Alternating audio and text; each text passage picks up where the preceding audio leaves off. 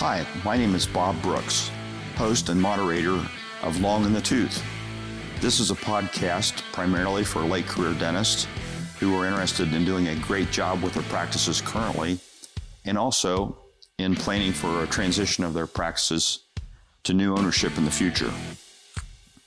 Our vision for the podcast is to be an educational format, not salesy at all. If you have been directed to join this podcast by a member of the dental industry in the United States, please thank them. This is going to benefit you. These are educational presentations that will hopefully help your profitability, your peace of mind, and your planning for the future as you are considering transitioning your practice to new ownership.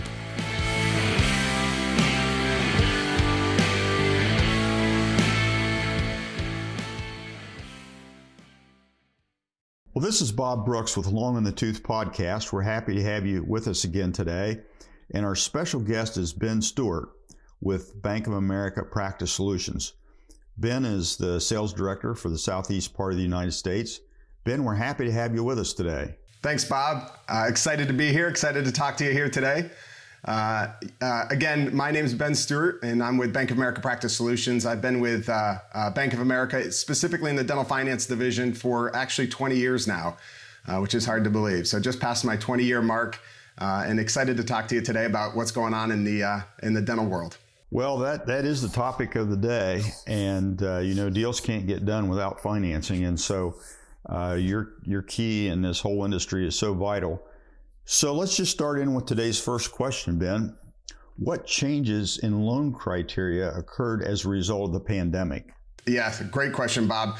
So let's do this. Let's just take a step back in time here and look back on the last 2 years, because a lot, obviously, as we know, has happened in these past 2 years with everything, with the COVID disease sweeping across the country. So if we go back to 2020, in pre-pandemic, the dental industry was thriving. We were riding some of the biggest highs that we've seen in a long time with interest rates and everything else. As we moved into the pandemic and things started to shut down and dental offices started to close, for the first time in our history, we actually stopped lending for a period of time. So from April through about the end of July, we put all our efforts and energy into helping doctors out with PPP loans, deferments on their deals. And so it was an unprecedented time for us. And as we started to move through that and come out of the pandemic, and as practices were starting to open back up, as you can imagine,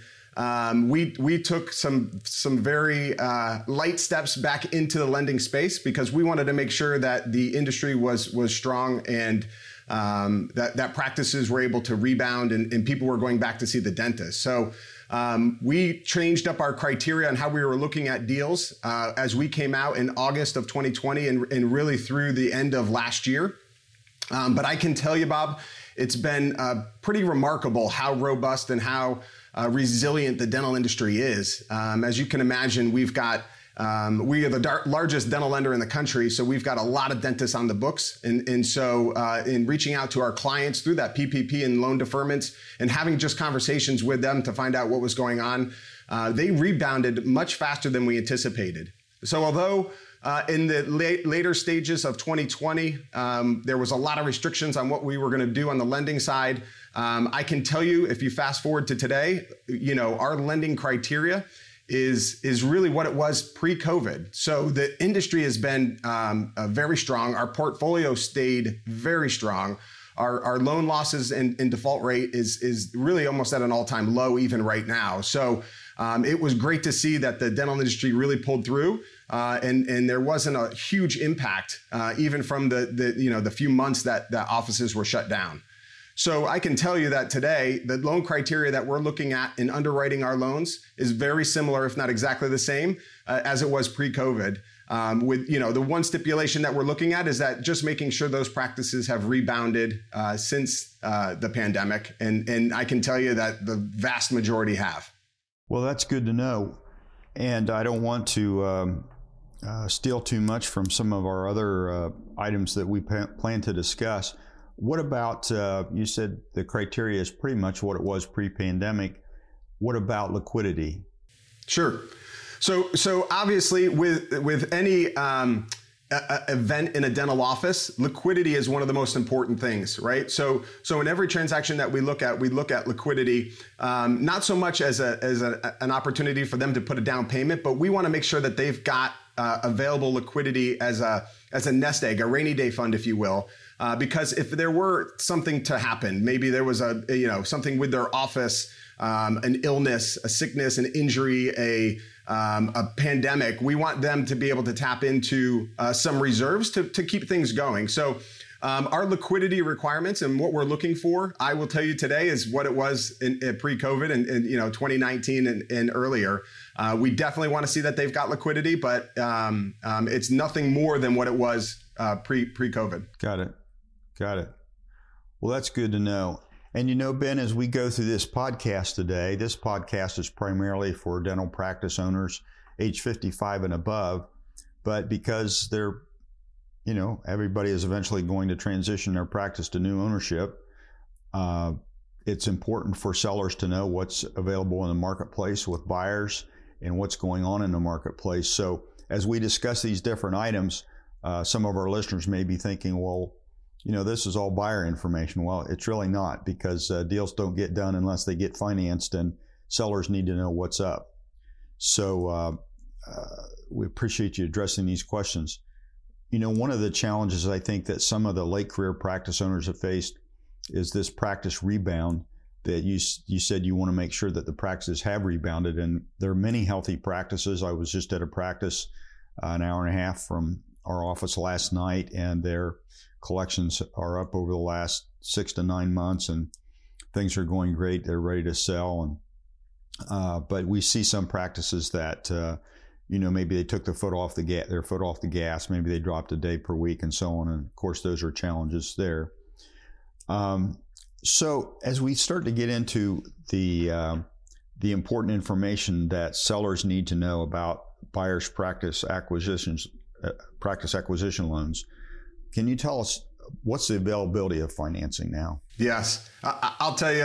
Obviously, the dental industry has been a great industry for a very long time. And the access to capital today probably has never been better. So a couple things along those lines. One is that it's what we like to say almost 100% approval industry, right? Depending on the lenders, and there's lenders that scale from poor credit or difficult deals to get done to A paper. So there's ability to get financing pretty much across the board, and rates have never been lower. We're still at historically low interest rates right now. Banks are willing to lend. It's a great market. There's a lot of new players in the dental lending space because they realize how strong a market it is. So access to capital for first-time practice owners is probably the best it's ever been. And I've been doing this for 20 years. It's a great time to get into practice. Well, it certainly sounds like it is, and that's what many practice sellers are hoping for. That the buyers recognize that. And now, that's great that there's capital that's available with great terms, but what about working capital if say, a buyer doesn't buy the accounts receivable? Yes. So really, in today's day and age, if you've got a buyer that's looking to purchase a practice, they're able to get 100% financing for that practice. So on top of that 100% financing of what the seller's asking for that practice, they're able to get working capital on top of it. So they've got a couple of options. If they're not buying the accounts receivable and they're going to need some of that working capital to get them going for the first few months, they can either do a lump sum working capital that's included in the loan, or they can get a line of credit that they can tap into as they need it as they start to transition into that practice. So again, it's really, when you look at it, these doctors are able to get into practice with almost zero money down, 100% financing and working capital to make sure that transition goes smooth. Good. Well, that brings us to another topic, an area of financing, and that would be the real estate. We see that a number of practice owners, obviously they either own or they lease the real estate that they're in. Those who lease, we work toward getting amendments to the leases so we can make sure that the term of the leases, their options will be extended out through the term of the loan. And then the assignment that the practice owners make obviously needs to be approved by the landlords. And landlords traditionally have, well, it's just like if you or I were a landlord of a building and we had a dentist in it, would we want them to sign a long-term lease? Yes. So they, as a general rule, they're all very cooperative. And then, of course, the issue, if a practice owner owns the real estate, do they want to sell it or do they want to lease it? And if they're flexible to do either, that's great for the practice owners. And if they're going to sell the real estate, how might that work for financing? Yeah, and Bob, I'll tell you, this year, more than any year, we've seen more commercial real estate financing than ever. So right now it is apparently a great time to buy real estate because we're doing more real estate transactions than we ever have before. And it's everything from standalone commercial real estate where a doctor, like you had said, goes in and buys that practice and rents, and then looks down the road to purchase that real estate. But we're able to do typically 100% financing for those dentists that are looking to acquire the practice and purchase the commercial real estate. So we're able to do two different loans, obviously, one for the practice acquisition, one for the commercial real estate. And as you know, in commercial real estate, we're typically looking for a down payment. And typically what happens in order to get to that 100% financing for that doctor is the seller of the practice will typically hold back part of the note for that down payment. So the doctor doesn't have to come out and tap into that liquidity that we were talking about earlier.